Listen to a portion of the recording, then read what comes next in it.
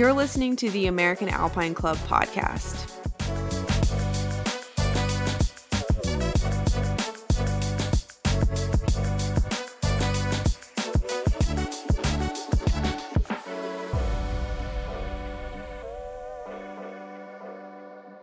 Aubrey Runyon just climbed her 10,000th pitch in Eldorado Canyon, the bulk of which she did in the last 6 years. She's had over 60 unique partners on the climb Rewritten alone. She knows all the gear beta to every climb. It's honestly no wonder she's frequently referred to as the Mayor of Eldo. In this episode, we sit down with Aubrey, who besides being a badass is a volunteer for the club, to discuss completing her unusual goal, recovering from the trauma of witnessing a deadly climbing accident in her favorite place in the world, building queer community, and what actually happens when you take a whip on a can of pinto beans.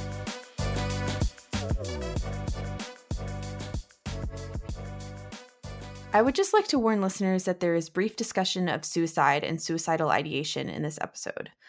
Aubrey also discusses at length the trauma of an accident in Eldo in 2021 on Wind Ridge, which she was an eyewitness to and which she was a first responder. You can find more about the accident on page 50 of the 2022 edition of Accidents in North American Climbing, or by searching Wind Ridge at publications.americanalpineclub.org.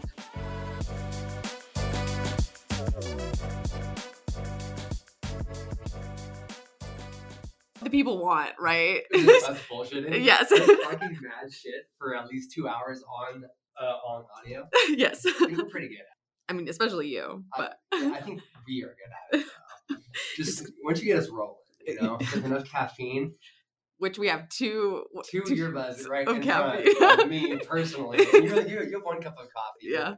That's the 4th cup of the coffee today. Oh, that is good. It's better than first cup of coffee of the day. But I also had chai right before I came over. Oh. So I had a big cup of chai. You're unstoppable. This is my first yerba, and this will be my second yerba. I did open it in advance, out of respect. did not crack open one on the audio. That's so funny. It's because I care. Okay, I can't get the bean story out of my head. So can you tell us the bean can story? Oh God. Yeah. Well, okay, so first of all, audience, hello. This is Aubrey Runyon. Hi there. I'm Aubrey. And we're gonna go on some crazy twists and turns today. But let's start with the bean can story. Okay, that was a good one. God, that was 10 years ago on Mount Lemmon in Arizona. And there was this funky crack. And I was like, it was a will it hold situation. What bad gear can we place and see if it'll hold a fall? Yeah. And I was like, well, I had this can of beans. Like black beans? Yeah, straight up. Just yeah, they were like pinto beans in a can. Not refried. There was a lot of water inside and beans. And then I wedged it in a crack and then slung it and then clipped it and whipped. And bean cans do not hold. They explode and launch beans down the crack. But now we know for science. Uh-huh. And you had gear up below you, right? You weren't gonna yeah, practically. No. There was gear 2 feet below, which was also covered in beans. It's okay. Everything was just covered in beans, but it was fun. It was worth it. Yeah, that's awesome. And have you whipped on anything else, other physical things other than cams? Yeah, we did the not for climbing carabiner. Okay, yeah. One of the ones for keychains. Mm-hmm. We took one of those and clipped it to a bolt and jumped off. It also doesn't hold. It explodes into about 8 different chunks and goes flying every direction. Yeah. But now we know. Once again, for science. I don't know. It was fun. I like doing stupid stuff. Yeah. Well, so I wouldn't say that this is stupid stuff, but recently you just accomplished a goal of 10,000 pitches in Eldorado Canyon. Can you tell us what was that about? Honestly, it was just a personal goal. It didn't really mean anything. There wasn't any big, thing behind it. It was just I love that canyon a lot. I've been climbing there a long time, and it was 6 years ago or so. I moved to Colorado in 2016. When I first moved, I was just there. I moved because of Eldo. I just wanted to be closer to the canyon. So I was climbing there just all the time. And I was like, man, I wonder how many pitches I can do. And I was like, I bet I can hit 10,000 if I just keep pushing really hard. That I can hit 10,000. So I just kind of started raging on it and just keeping track of all the pitches I'd done. And yeah, I ended up hitting that 10,000 last week. To me, like they said, I've been climbing 20 years, but it took I mean, a majority of that was in the last like 6 years. Mm-hmm. I mean, since like 2016. Cool. I'd say I did like 9,500 of those. But yeah, it was fun to just like have a big stupid goal that really meant nothing aside from just heck, why not? Let's go climb a bunch of pitches. And yeah, were there specific rules to it? Like, what determined a pitch? Just old guidebooks, like yeah, mountain projects? Pitches. Okay. I did all guidebook pitches, which is like kind of like cheating a little bit because I simul so much. But yeah, so I can go and like simul climb a 5-pitch route and in 15 minutes or 20 minutes, and then it's like, well, okay, sweet, there's 5 pitches. But yeah, it's super fun though. It was just a big stupid goal. I figured why not? It'd be fun. Yeah, but we do all guidebook pitches. I never really had any rules except that it had to be on a rope. Those are only roped pitches. Mm-hmm. That was like my big like the one big like rule I made for myself with it. So you must have had like a million partners across this entire time, right? Yeah. Like, did you count? Like, I mean, well, I have it all like logged, which is how like I know like how many partners I've done, each route with and different stuff like that, which is kind of fun. But yeah, I mean, I've definitely had like hundreds of different partners because some I climbed 1 pitch with, and then others I climbed 30, freaking 30 pitches with or 100 pitches with. And I mean, one guy I climbed 178 pitches with in a day. What? In a day? Yeah, it was the day of that big eclipse, like what's like 4 years ago or 5 years ago, something like that. Remember that? Like it was the day of that big eclipse, and we were just like curious how many we could do in a day. So we started at like 2 a.m. and just started simuling throughout the day, and ended up spending like I remember like 17 hours or something, or 18 hours climbing, and ended up at 178 pitches, which was like fun but also not fun. Like I wouldn't do it again. You know what I mean? Like my feet hurt so bad after it. Because the problem with Eldo is like it's the descents and approaches that get you. It's not like the climbing itself. I can climb all day, that's fine. But it was like getting off a route and getting to the next route. We had friends help us out though. They like hung fixed lines off the descents. We could just like wrap the descents instead of having to like hike down them. Yeah. So yeah, we were just hauling. We did a lot of that. It was super fun. Yeah, I'm honored that I did like maybe like 4 of those pitches that count towards the 10,000 with you. Yeah, I feel like. Yeah, we did. That was fun. Because we did Tagger together and March of Dimes. Mm-hmm. Yeah, super fun routes. That's another like weird thing is I can tell you like if I can like talk to a partner and like I'll know like what I did with them. Wow, you can remember. I have a really good memory with like weird things, like nothing important. You know what I mean? Like if it's an important thing, or if you ask me to remember, I will definitely forget. But if it's like some random like beta on like especially gear beta, I can tell you like gear beta of routes that I climbed 15 years ago, and I can be like, oh yeah, they were like this great number 1 placement 20 feet up. Like I don't know why I remember that. I just like that's the stuff that I do remember. Yeah, which is kind of random but kind of fun. Yeah. I mean, very helpful for everyone around you. Yeah. So that's why I like always ask my partners, do you want beta or not? Because I have any beta you could possibly want for any route you're ever gonna hop on in Eldo. Like, what do you need from me? And also, like, I refuse to get like unsolicited beta. So I'm always like, hey, if you want it, I got it. If you don't, I'll get it. That's awesome. That's the right level of like you hold the power, but you know when to wield the power, right? Yeah. Well, it's just like especially with like gear, when I'll watch people like rack up at the bottom of routes where I know that the biggest thing that they can like possibly place is a 0.75. Yeah. And I see them like throwing a 4 in the harness, and I'm like, I want to tell you, I so badly want to let you know that you don't need anything you're taking, but I'm not going to do it. Just go experience it yourself. Learning experiences. Just, you go and carry that heavy rack for no reason, and I'm just here to support you in that endeavor. I don't know. But then I have other friends that like want all the data, and they're just like, bring me down. I'm like, I got you, dog. Yeah, do you have any other memorable moments from this experience, like this 6+ year experience? Any like really elating moments? Any hard moments? Yeah, I definitely say with like the elating moments, like it was really fun to look back. I finished it last Thursday, and like looking back over the last X amount of years and how many people I've had with me, and how many like I met a really who's now a really close friend in the UK. I just happened to meet, like I was like I'm simul climbing past him one day on Bastille Tower, and he was like, God, you guys are fast, and I'm just like chatting with him and swapping information, and we're still really close friends. And he lives in Wales. And then I have friends that like, I mean, I've had people fly out from like New Zealand to climb with me in Eldo. And it's like super fun and super unique. And it's kind of crazy, like how many awesome people you'll get to meet if you're just around and getting after it all the time, you know? Mm-hmm. Yeah, no, I really enjoy it. I really enjoy the people side of it, and like all the experiences I've got to have with so many different people, and like taking people up their first multi-pitch ever, and they're just so psyched to just be out there. And like, I love that feeling. I love that, like, for them. Like, I love just like watching their sight, because they're just like losing their shit, because they're just like, I did that. I'm like, hell yeah, you did. Let's go. And it's just like really fun. And like, I love that, like, that aspect of climbing in general, but like being able to share like what I call my canyon, like being able to like share that and like spread that same stoke that I have for it to other people is like super fun. Mm-hmm. Had a lot of bad experiences there too. Been involved in a lot of accident like recoveries and helped out on horrific accidents there. Mm-hmm. So those always like suck. Yeah. I'm like, well, that's not fun. Right. But all, just part of it and part of the sport in general. But it's such an accessible area for everybody. So a lot of like newer trad leaders go out there to like hone skills on routes that they not, aren't quite prepared for. So then you see a lot of really bad accidents on like 5/6s. Yeah. And just because they're like unprepared for what they're getting themselves into.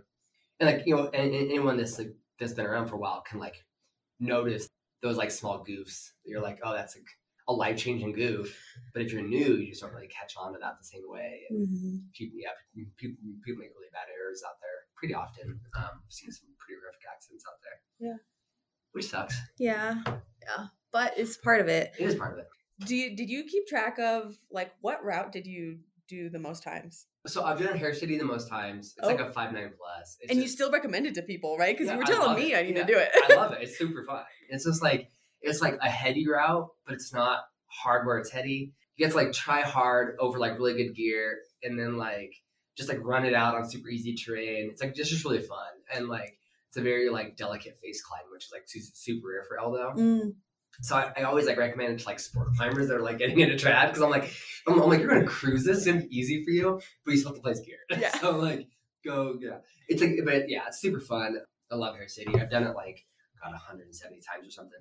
And these are all like the roped stuff. Like I've soloed routes more than that. But as far as like all the roped climbing, like Hair City, I've done like 160. I can't remember now, 150 or 160. I've written down wrong, but then like Rewritten, probably a close second. Which was the last one you did, right? Yeah, last one I did. Nice. Yeah, I took my 80th and 81st unique partner up it, because I took two people up the same day. Nice. I actually never climbed with any of them on Rewritten before, so that was the 80th and 81st unique partner, which is super fun. Yeah. Yeah. That's super awesome. fun. Like I've had people like refer to themselves to me as the number that they did Rewritten with me. They're like, oh yeah, well I'm 65. And I'm like, well I'm 72. It's like, okay guys, calm down. It's like super dumb, but it's funny. That is really funny. I think this is not necessarily from my perspective, but I know people who are like this. They're like, why would you climb that many times? Like, aren't you bored?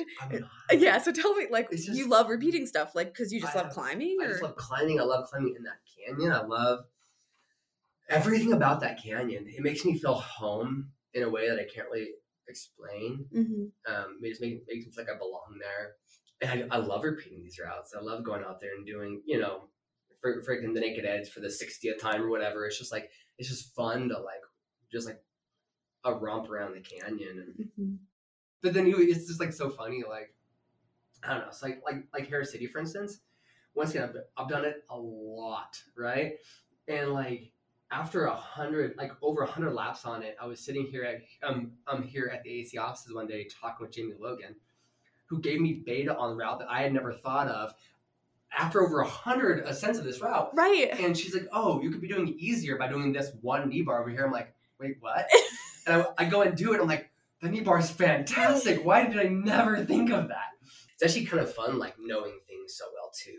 Because it's like, it's nice to be able to go out there and just like have a fun day of just like cruising all over the place and like tour guiding people and seeing their stoke on the routes that that I may not be stoked on, as far as like, I'm like, I'm not like exploring the holds for the first time again. You know what I mean? Yeah. But it's so fun take other people up them and like see their experiences with the same routes that I like struggled with or whatever. I find that really fun. Yeah. And then like I like think back to like the first time I did Harris City, it was an on-site sample climb. And like halfway through it started to pour rain, like on like a sunny day. And we're just like, okay, I guess we're screwed. It's like a big slab. It's like a big like face climb. And it was like, oh, this is terrifying actually. But like doing that as like, you know, an on-site sample climb. Same thing with Tagger, the one I did with you. I on-site sample climbed that like a bunch of years ago with my friend Will, which is like just super random. Yeah, I don't know. It's just fun. It's just fun. And you have a tradition of taking a dip in the river after, right? Does that happen all the time, or pretty much? This time of year, as it's getting much colder, I just put the head in the water. I do have friends that will still go all the way, and I'm like, that is impressive. That is way too cold. Yeah, I'm good. But like, yeah, a friend of mine a long time ago, just like in passing, told me to never miss a chance to like dip in the water, and I was like, I took that to heart, and since he mentioned that, like anytime I'm climbing in an area with like a river or stream nearby, I try to like just go like hop in the water real quick and at least like dip my head in, and it's like a fun little way of like it's like a fun little like a tribute to an old friend, but also like just a fun way to slow yourself down. You know what I mean? Like it forces you to like stop. I'm not just gonna like run in, climb, get out. It's like, no, I'm gonna like stop for a minute, enjoy the scenery, enjoy the water, enjoy the peace and like the quiet of being out here. Amidst all the people screaming off belay and such. But classic Eldo. Classic.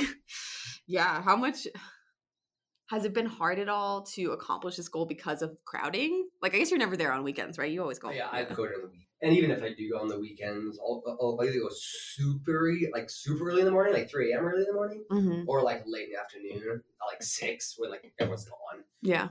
Like I went out there 2 weekends ago on a Saturday, which was like super rare for me, but I went at like 7 p.m., which it was like, or like 6 p.m. and it was like hard to get into the canyon, but like once we were in, it was like there was no one there climbing. It was all just like hikers and tourists and stuff.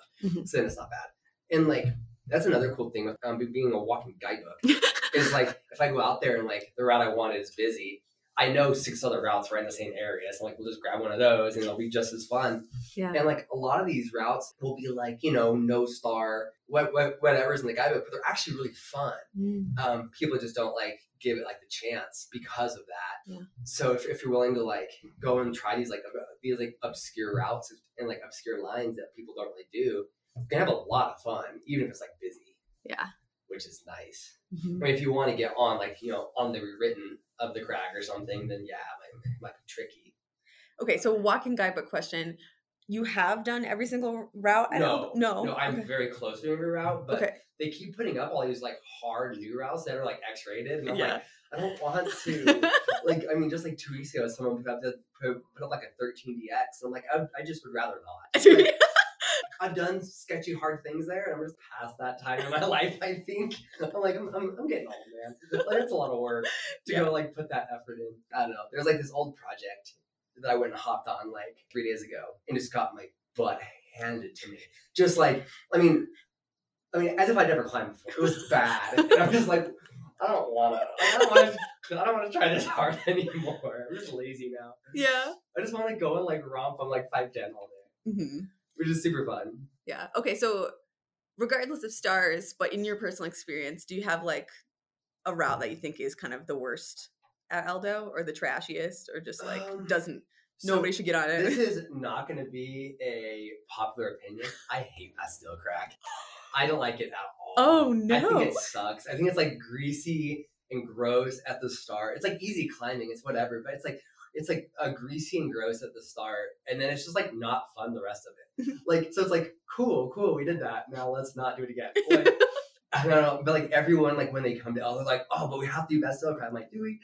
Like, I promise you, there are better routes. Like, such better routes. That's like honestly one of my least favorite routes in Eldo. Okay. And like, I usually take people up it just because like they want to experience it, and like because it's such like a well-known route, and the fact that you can like approach it in like flip-flops from the car in 20 seconds, which is quite nice. Yeah. I'm like, yeah, okay, we'll go do it once. But I like essentially refuse to like do it with the same person unless we're like speed climbing it for some reason. So I'm just like, not good. I just don't wanna. It's just not that good. There's just so many better routes.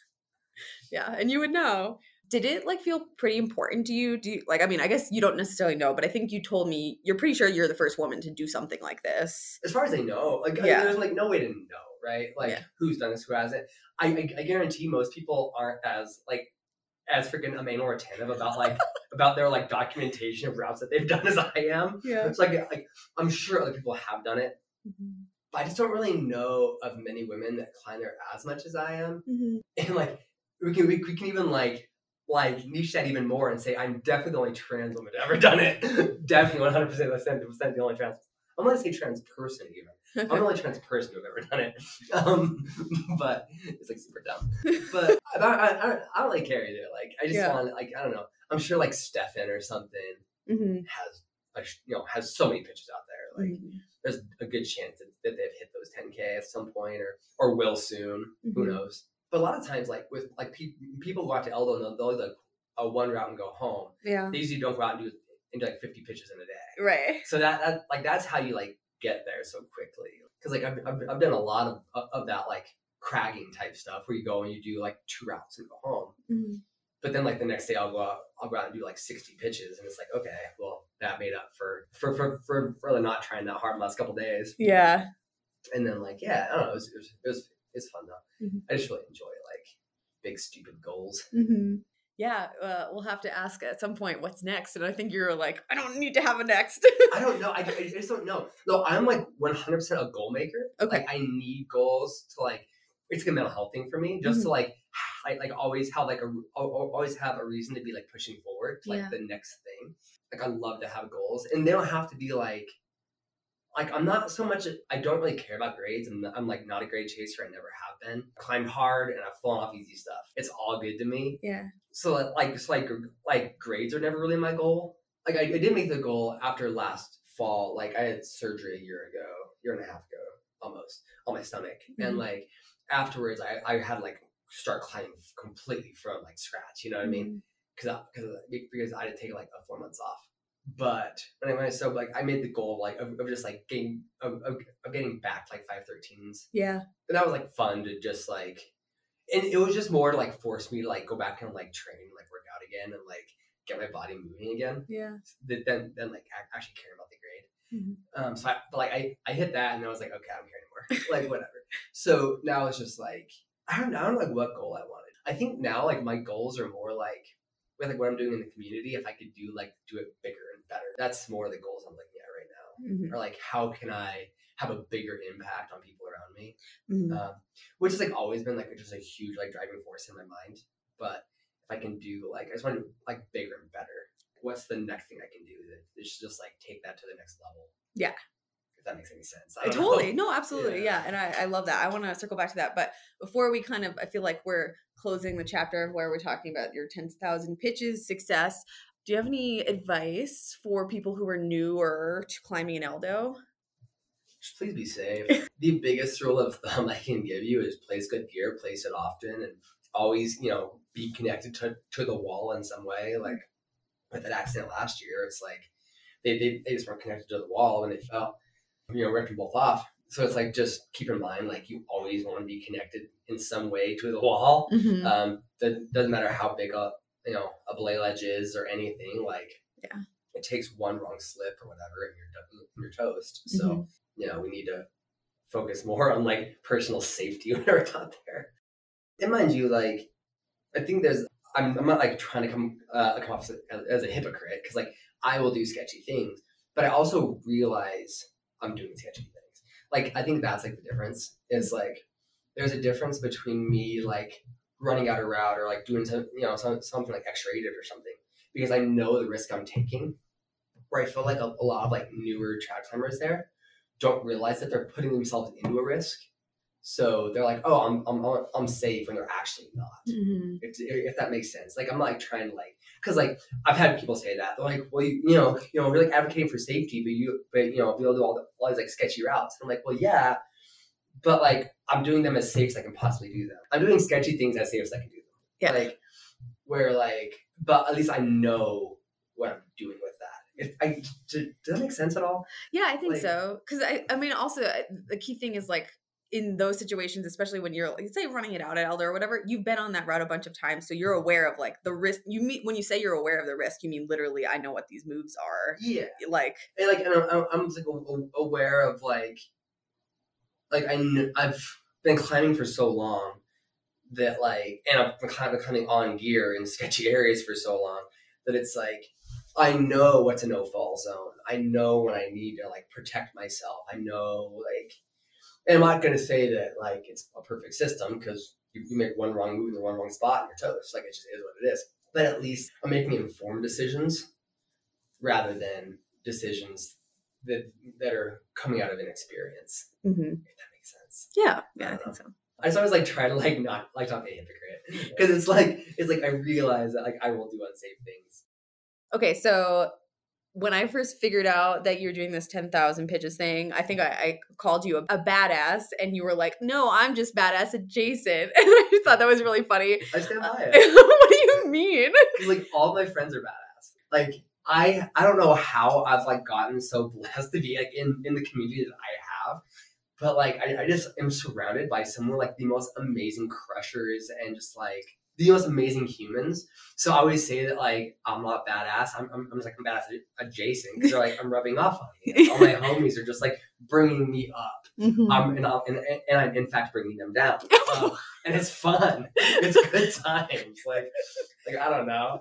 It's like so good. I mean, even you like being an absolute crusher. Yeah, shut up. I know. And then being able to like take you out to Eldo, it's like have fun with it. It's so rad to like know so many like strong people, but then there's like good people. Yeah. Like I love my community. Yeah, so and you're like getting really involved. You're the chair of the AAC chapter in Denver, right? I'm on the section chair. Section chair. Okay. Yeah, so I run the Front Range here in Colorado. Yeah, it's a lot. Yeah, what does that look like? Good. What are you guys up to? A lot of events. We're doing a lot this weekend with Kragan, obviously, which is going to be super busy. Someone asked me like, you know, how it's going to look for me. I'm like, I'm going to run from the second I get there to the second I leave. And then I'm going to go to Idaho and relax, sort of. Yeah, there's that. But it'll be good. Yeah, I don't know. So it's really fun. Like I'm more like a player coach, I guess, as far as AAC goes. I'm like overseeing all the local chapters. But it's super fun. Like it's really fun. It was a fun way to get back. When I stopped search and rescue, I had to stop for like mental health reasons. It's just it can be very traumatic seeing so many people get hurt in doing what you love. It definitely just like grated on me after a while, and I was like, I need a break. So I stopped doing SAR, and then was poached by the AAC, and here I am. Yeah, it's super fun though. I love giving back in this way. When you say events, are you talking just like kind of like climb nights, or also like education stuff? We do gym to crag. Yes, all of the above. We do a lot of like gym to crag stuff. We do a lot of like just like setting up top ropes for people outside. So if they just want to go and like experience climbing without like the danger side of it, they can just go out and just climb on a rock and not have to like stress. Yeah. Be like a safe environment. We just brought on a new education person to keep teaching more classes on just different systems and safety, and which is super fun. And yeah, I don't know, just all kinds of different stuff, just like that we end up with our tentacles in. Yeah, it's really fun. Yeah, I just wanted to ask like for some specifics there, because I think a lot of our members, they're either in a chapter and they're like super invested, or they have no idea how to get connected, and you're like, oh, that's so sad. Oh yeah, like if you like want to get connected, if you go on the AAC website, it's like under backyard, I think you can like find like who's your local like chapter and section leaders.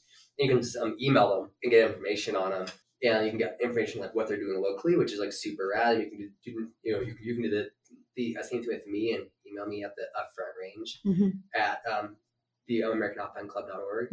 Yeah, and I'll reply as soon as physically possible. I'm not amazing at emailing, but I'm getting there. I'm doing better. I'm just really hectically busy. But yeah, like we're like, I don't know, like I run a lot of like the queer climbing events around town here locally, which is kind of my, my like pet project. I just really enjoy bringing that community together. I don't know. We just do a lot. There's just a lot of like different weird things we do, like which is really fun. And then we support like other organizations, like because there's like so many local organizations that also do amazing things, like the Boulder Climbing Community, which does like so much like rebolting efforts and trail maintenance and like trail development. So it's like rather than like compete with them on that, we'll just go support them in that mission. So we just have like our volunteers go and help them out, which is awesome. Yeah, just a way to just activate with the local community as much as we can and just get as much done. And like putting all of our resources together to get stuff done. Yeah. So if you're willing to share, I'm interested in like what your experience has been being queer in the climbing community and finding community in that space. Yeah, for sure. So it's been a long road. When I first started climbing, I was like the queer, I was the gay, which was bad. It wasn't fun at all. And like I just lost my like personal community at that point. Like I lost a lot of my like family and such, and it was like I was super young and not really having any community to like turn to was super hard for a while. But then in the past I'd say like 5 years, like the climbing community has really came around to like queer issues and like really opened themselves up to queer individuals. So you've seen this like huge influx of queer climbers, which is awesome, and it's so good to see, and like to be able to like put together these like queer climbing events and having 80 people show up, and it's like this is awesome, and like being able to have that community of just people that are going through similar life experiences and super fun. Yeah, I really love it. I really love having that community there.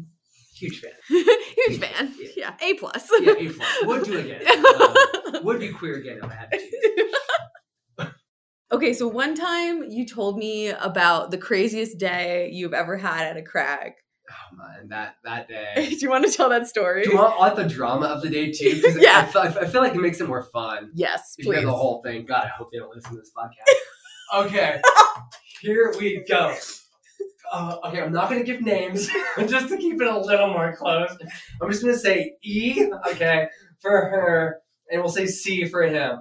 I might just screw it up and just say their names at some point, but oh God, I'm going to try hard not to, because that would be a mess. Okay, so my friend E hits me up and goes, hey, there's this guy pining for my love, wants to take me climbing. Would you come with, though, because I don't know him, creepiness. I'm like, yeah, I got you, no problem. And this is back in Arizona. I'm like, yeah, I got you. So I go with them, and E and I drove in one car, and then C and his daughter, who was like 6 at the time or something, drove in their own car.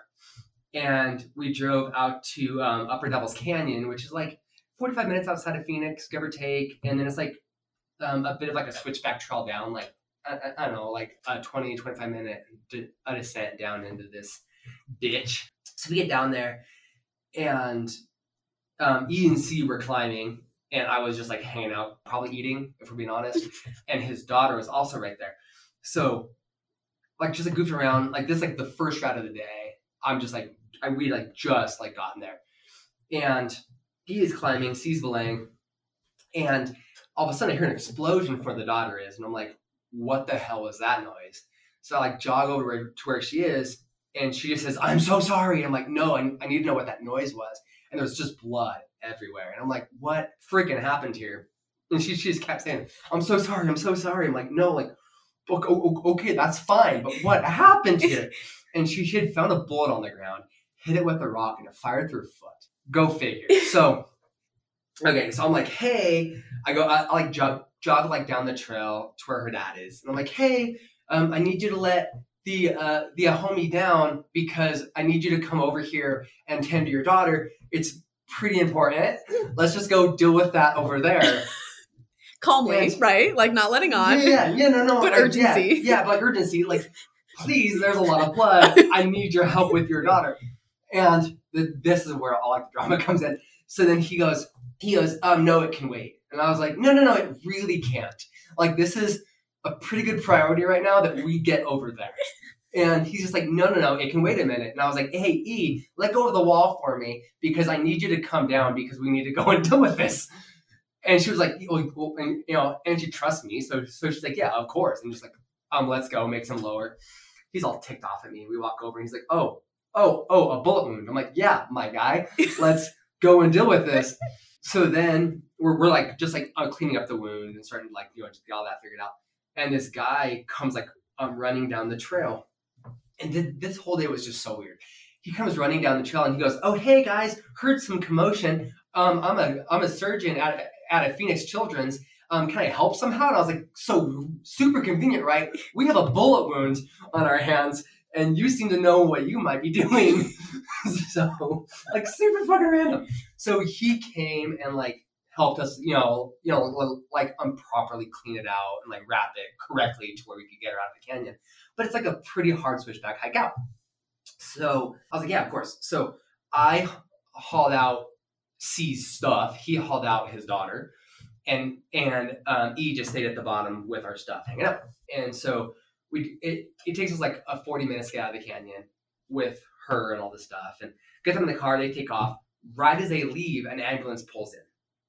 And this ambulance goes, hey, we heard someone died down there. And I was like, excuse me? Like someone died. And they're like, yeah, that's what we heard. I'm like, okay. So we hiked back in, and there was a belayer that had been killed by rockfall while we were hiking out. So his partner was still up on the wall. And it was like a freak thing because like the rock didn't come from the route. It came from above the cliff. Like It was like on a hillside, rolled down, came over the cliff edge and hit the belayer. Oh my gosh. Like complete freak accident. But it was like a 3-foot wide rock. Like he didn't stand much of a chance. But just completely freak accident. So I helped them take out the deceased and get the climber to the ground. And like E's nowhere to be found. I have no idea where she's at right now. So we spend like a couple hours like hauling out this deceased belayer. I hike back in. So this is like now like 5 hours later. And I have not climbed yet. This is just a bad day. I just like want to go home. Yeah. So I hike back in. I find out that E has just been climbing with that surgeon for the last couple hours and is having a great day. Like it's having so much fun.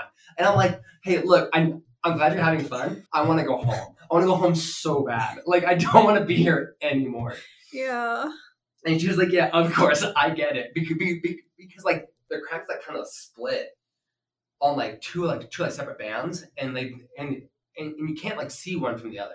So like where the accident happened was like on a completely different band from where they were. So they didn't even know that this had happened. Okay. So I was like, yeah, someone passed, got the daughter out. I just want to go home. I'm tired. I'm done.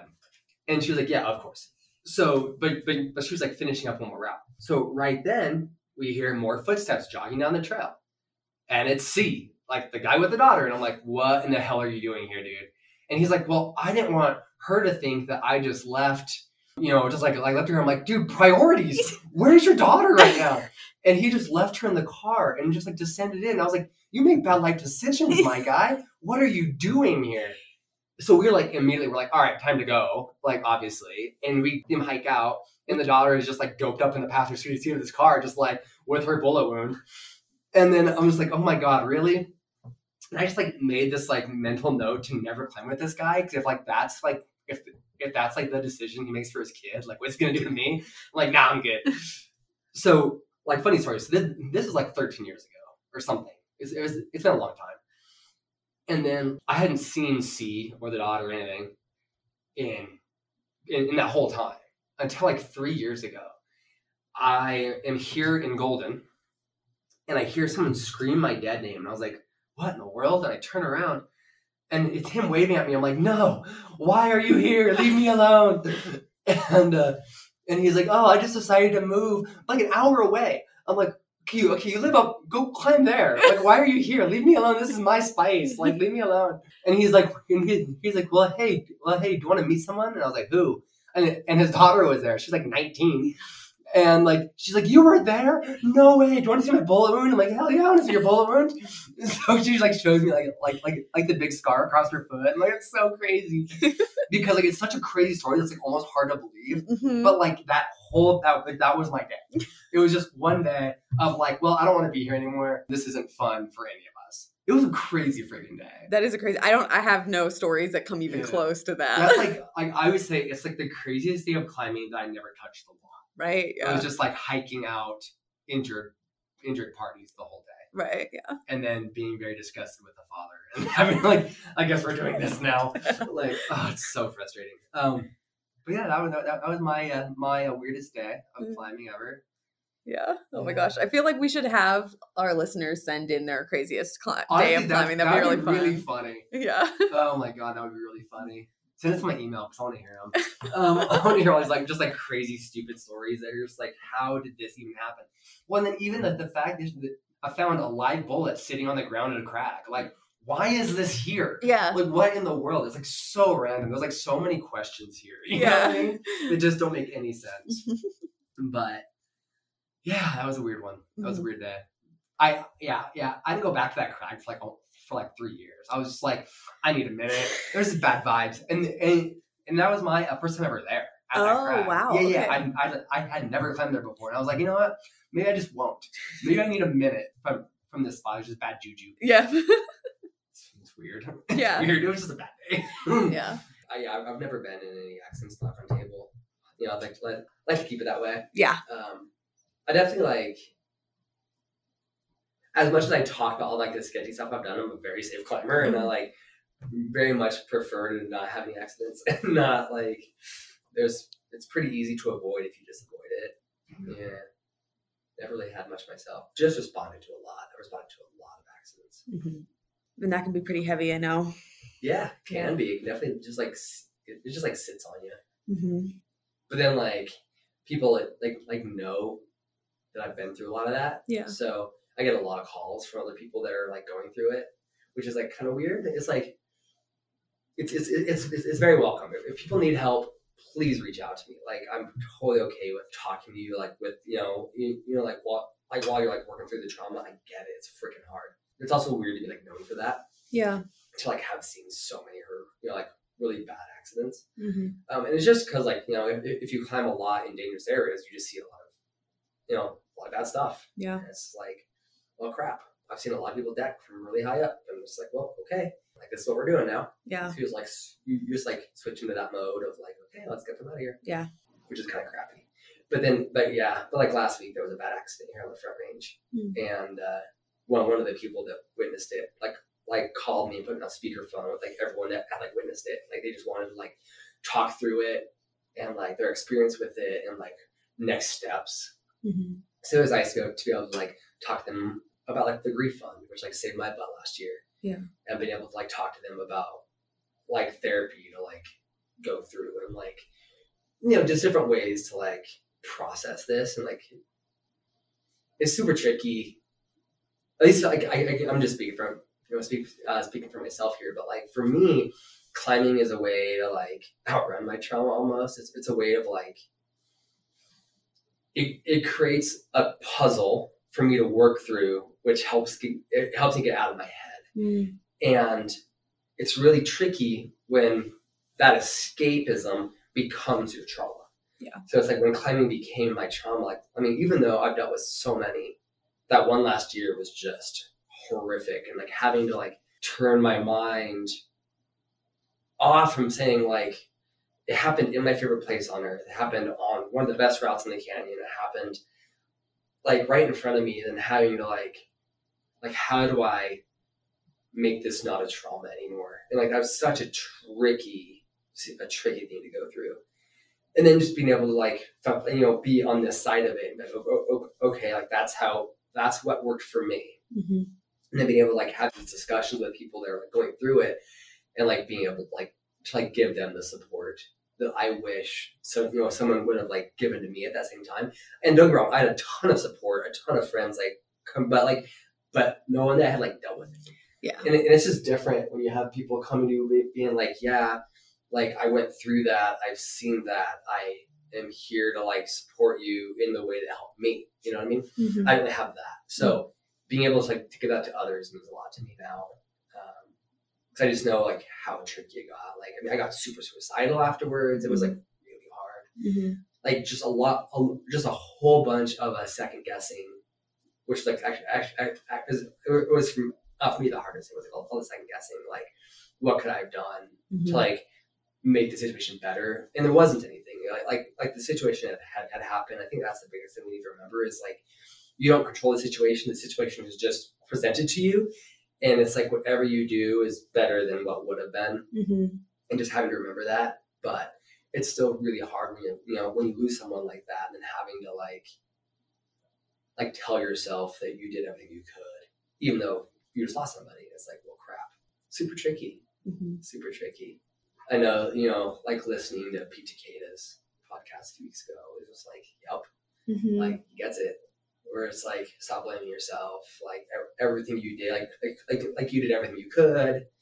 You tried really freaking hard. Like giving yourself that grace and that forgiveness. Yeah, it's super important. At least was for me, and I'm sure it's different for everybody. But like this community, this is my community. This is my only community. These are my people, and feeling like I let them down was like the hardest thing for me. Yeah, because like with other things that I've like helped with, it's like, yeah, like I'm just here to like support the situation and make it better. But that was like the one time where it was like truly like life or death in the second, and I couldn't do anything. And it was like, man, I just don't want to like let my people down, let my community down. The people I love and value so much. That was super hard. And it's still tricky at times. Like, and obviously like people are so gracious and are so awesome. They're like, oh no, of course not. Like, we understand. Yeah. And it's like, but in my mind, it's still like the most important thing I've ever done, and I couldn't do it. Yeah. You know what I mean? Which is tricky. But then like speaking with like medical professionals and just like, and discussing like the injuries and them saying like, I couldn't help that person if they were on the operating table when it happened. I'm like, well, that's good. Like, because like I tried really hard. So to know that no matter what I did, I couldn't have done it, that's actually like comforting to me. Yeah. Because it takes it takes like some of that like guilt and burden away. Right. Personally. Which is, that's whatever. But that was a very super tricky situation for sure. So get help. Yeah. Get help if you go through something like that. Yeah. Highly recommend it. Because you're not really sure how it's going to affect you. And it affected me in a very bad way. Do you, like, so you were saying that it kind of changed your relationship to climbing. Do you feel like you're still working through that constantly, that relationship to climbing? No, it just like, how do I best describe this? It changed my relationship in the way that it gave me a forced time out. Because I had I was also injured in their accident, and then having to like have surgery and then spending like 4 months off. It gave me like a different like renewed appreciation for climbing. Be like, okay, now I can like go back to my home. But then having that happen in my favorite place, and then having to like rectify that in my mind. And I had some friends that were just so amazing that bailed me out, that were like, hey, like, we know you trust us, so let's go together to the canyon, and we'll climb easy stuff together, so you can just like get back on the rock again. And like that was crazy helpful for me. But then just like talking through it a lot helped a lot too. Like even like just like discussing details with friends and being able to like have that very open communication about like what I felt guilty about. I don't know, it was really hard. But as far as like the relationship to climbing, like it just like renewed my like love for it, but then also my desire to like see better education, because it was an accident that just did not need to happen. It was such an accident where it was like all user error for the most part. So it's like just wanting to like give more education to the community at large and be like, all right, like this is how we avoid that from happening, because it just didn't need to happen. Which is just like frustrating and sad. And I mean, it's like to lose anyone, but like knowing that it was so preventable is super frustrating. Yeah, kind of. So going back to a phrase you said earlier, kind of like the idea of climbing as a puzzle to help you work through and escape trauma. I feel like recently I've been having a lot of guilt about like how much I go climbing. And I'm like, okay, trying to remind myself this is like my primary source of like solitude and communing with my body, if you want to get like really like fancy about it, right? But also like, so it's really, I think, important for the climbing community to tell each other stories about like what climbing means, because sometimes I think I get crowded out that story of like climbing is just selfish, it's just a pursuit, it's just recreation. And so like it's nice to hear the perspective of like, no, it can be really, really deeply important to its person's like well-being. I mean, it's for me, it's like it's very therapeutic for me. Mm-hmm. And like, it puts something in my control. Like, I don't know, like, I was raised in a crazy cult, and like not being able to like have control over my life and my future and my experiences took a lot from me. So being able to climb where it's in my hands, this is in my control, and I control the outcome of this. I control like everything about this. For me, it became such an important way of like owning my life and like owning my experiences and like being able to like provide good experiences for others in this like fun way. I know for me, it was definitely a lifesaver. And then once again, though, it also became a problem. Like when it became my trauma, and then like, God, like 6 years ago, my mental health had gotten so bad, I attempted suicide. And I attempted a suicide by soloing the hardest thing I could find in Eldo, and just soloing harder and harder and harder, knowing, just thinking I'd eventually fall. So like what, like when you get that bad, then all of a sudden the thing that's saving you becomes, it becomes a problem, and you have to like find a way to like put that back into its right place. Yeah. Which is also super tricky. But yeah, it's like I've been like I'm talking about that a lot lately. Like, what do you do when your outlet becomes your trauma? Like, how do you sustain yourself and like work through that to where it can become a solution again and not part of the problem? Right. And I also, I don't know if this is the world we live in, it's the world I live in or what, but like, I do feel like the temptation is always to cut ties. Like, it's easier to just be like, okay, that's a bad thing now. I went from good to bad and I'm over it. But like the struggle of like it being both, so complex, so nuanced. And that's what life is though. But it is what life is. And like, yes, like I could have stopped climbing last year, right? Like it was that traumatic where I could have just been like, I'm done. But and people asked me if I was done, like, because it was just such a horrific accident. But I'm like, no, this is what I love, and this is my home still. Every time I walk into that canyon or drive into that canyon, like, this is home. I feel such a deep level of peace walking into that canyon, and I don't get that many places. So to give that up would be like giving up. It'd be giving up a part of me.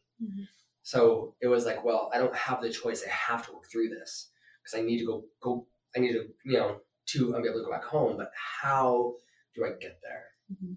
Which was just so hard. And like in my apartment that day, I like really struggled with it. And yeah, like stopped climbing for a while because it was just so traumatic. And then like, and ended up like reaching out to me and saying like, hey, can we sport climb once a week? I'm like, because she's just like, I don't want to like try climb for a while. I need to like take a break. And I was like, I get it. Yeah. So we've just been like sport climbing once a week, and it's been super beautiful to like watch her like crush again and like push her mind through that trauma again. But it's taken over a year to like get to this point where she's like okay to start like pushing through it, which is like super fun to watch too. It's super fun to like see that like overpowering the bad situation. Yeah, it's interesting. This is related, but it's a small pivot. Do you feel fear in climbing, like kind of headspace type thing? I don't, and I don't really know Have why. you ever? No. Well, it's really weird. I'll get scared in the most random times where I shouldn't be. Yeah. It's usually on a sport route. It's usually just above the bolt. I can be like 80 feet running on a tread out and just be like confident and fine. I don't know what it is. But like it's super rare that it gets in my head. When it does, it gets really in my head. Okay. It's like super random. Like I remember this one time in Arizona, there was like this crack where you like traverse in like below the wall on this like small like ledge that's like over like another cliff. So we like traversed in and we clipped in. I was doing this route, but it's like really steep. So like at like the second bolt, you're like over that edge and you have like 200 feet of exposure just like immediately. But that just doesn't really bother me. And I'm already like, like 2 bolts in or whatever. And I was like clipping bolts. And then I just like panicked at like bolt 4 or something. I was just like, I need down right now. And he was like, but you're like, fine, you're cruising it. You don't want to bolt it around. I'm like, yep, I'm done. Lower me. I am freaking terrified. And I don't know why. But I just like completely just like lost it. I've only had it happen a handful of times. But when it's happened, it's been like a crash. Like, well, never mind. Guess I'm done. All or nothing. All or nothing. Yeah. Either I'm like, I don't know. It just doesn't. It's like it hits me at weird sometimes. It doesn't hit me like when you would think it should, Mm-hmm. you know? Like I can do like crazy ran out stuff and just be like so comfortable and confident. And then like, be up, 2 feet above a bowl and just like panic out of nowhere. But then like the next day, I'll be on some other like hard sport route or whatever and just be like whipping all over it and have zero issues. Like just, I don't get it. The brain's weird. Yeah, the brain is weird. Okay, so earlier when I asked what's next, you said something kind of like you want to keep expanding your impact in the community. Any ideas of like what that looks like? I'm doing a lot of talks coming up on like grief and trauma in the outdoors and overcoming it, like we've been talking about. So that's like something I've been putting a lot like energy into and wanting, because like it's such an unspoken part of our sport where it's like it happens to a lot of us. Like there's a lot of trauma in this sport, and then there's not really anyone that helps deal with it. So I'm kind of like trying to step in that spot right now and just offer that. Like, there's a guy named Marcus that also gives talks on it. He does a great job, but that's about it. Like, there's just not many people that like speak on the subject, and yeah, I think it's a missing part of our community is speaking on like what happens after you've dealt with like severe loss in this community. Like what do you do now? Like, yeah, I know that like, I don't know. I used that 10,000 pitch as a way to mourn my friends. Like I've lost like 20 friends and climbing in the outdoors and over the last couple decades. And for that 10,000 pitch, I like wrote a letter to every single one of them, and I put it in my jacket pocket and like on like this like belay ledge that I used to sleep on all the time. I like laid there and I just like took them all out and like spoke to them like they were there with me and like thanked them for what they taught me and just mourned them. And like had one more experience of climbing with my good friends, to have all these friends I've lost for the last 2 decades, but just being like they're here with me still, and they're with me in my knowledge, and they're with me in this experience. Like I would not be at 10,000 if they weren't here with me. Like all these different partners I've climbed with over the years. Yeah, it was definitely a really good way for me to like overcome some of that sadness and sorrow personally. Yeah, I totally agree that like seems like this really big unspoken thing. Even the club has the grief fund and we kind of barely talk about it. I had this experience, like I lost a friend of mine, a college friend of mine last year. And I had this experience of it talking to this new friend. I think it was like the second time we climbed together. And on the 12-mile hike in, I mentioned this kind of out of the blue, and I never talk about losing him. And she had lost like somebody really, really close to her also last year. Yeah. And so it was just like this intense, immediate bond of like, what if I hadn't said anything? Yeah. Right? Like that. I think it was really cathartic for both of us to just be like, yeah, and it was super shitty. Yeah, and like that's the way it was shitty. But it's okay to have that conversation. Like it's healthy to have that conversation. I lost an old belay partner and good friend to a car accident 2 weeks ago. It was just out of nowhere, and I was just like, well, shit, that sucks. Like being able to like have that experience on the wall last week of just being like, yeah, it sucks, but it's okay that it sucks. It sucks to lose people, and it's okay to mourn them. It's okay to be sad about it. It's okay to share that we're sad about it, because it's a normal thing.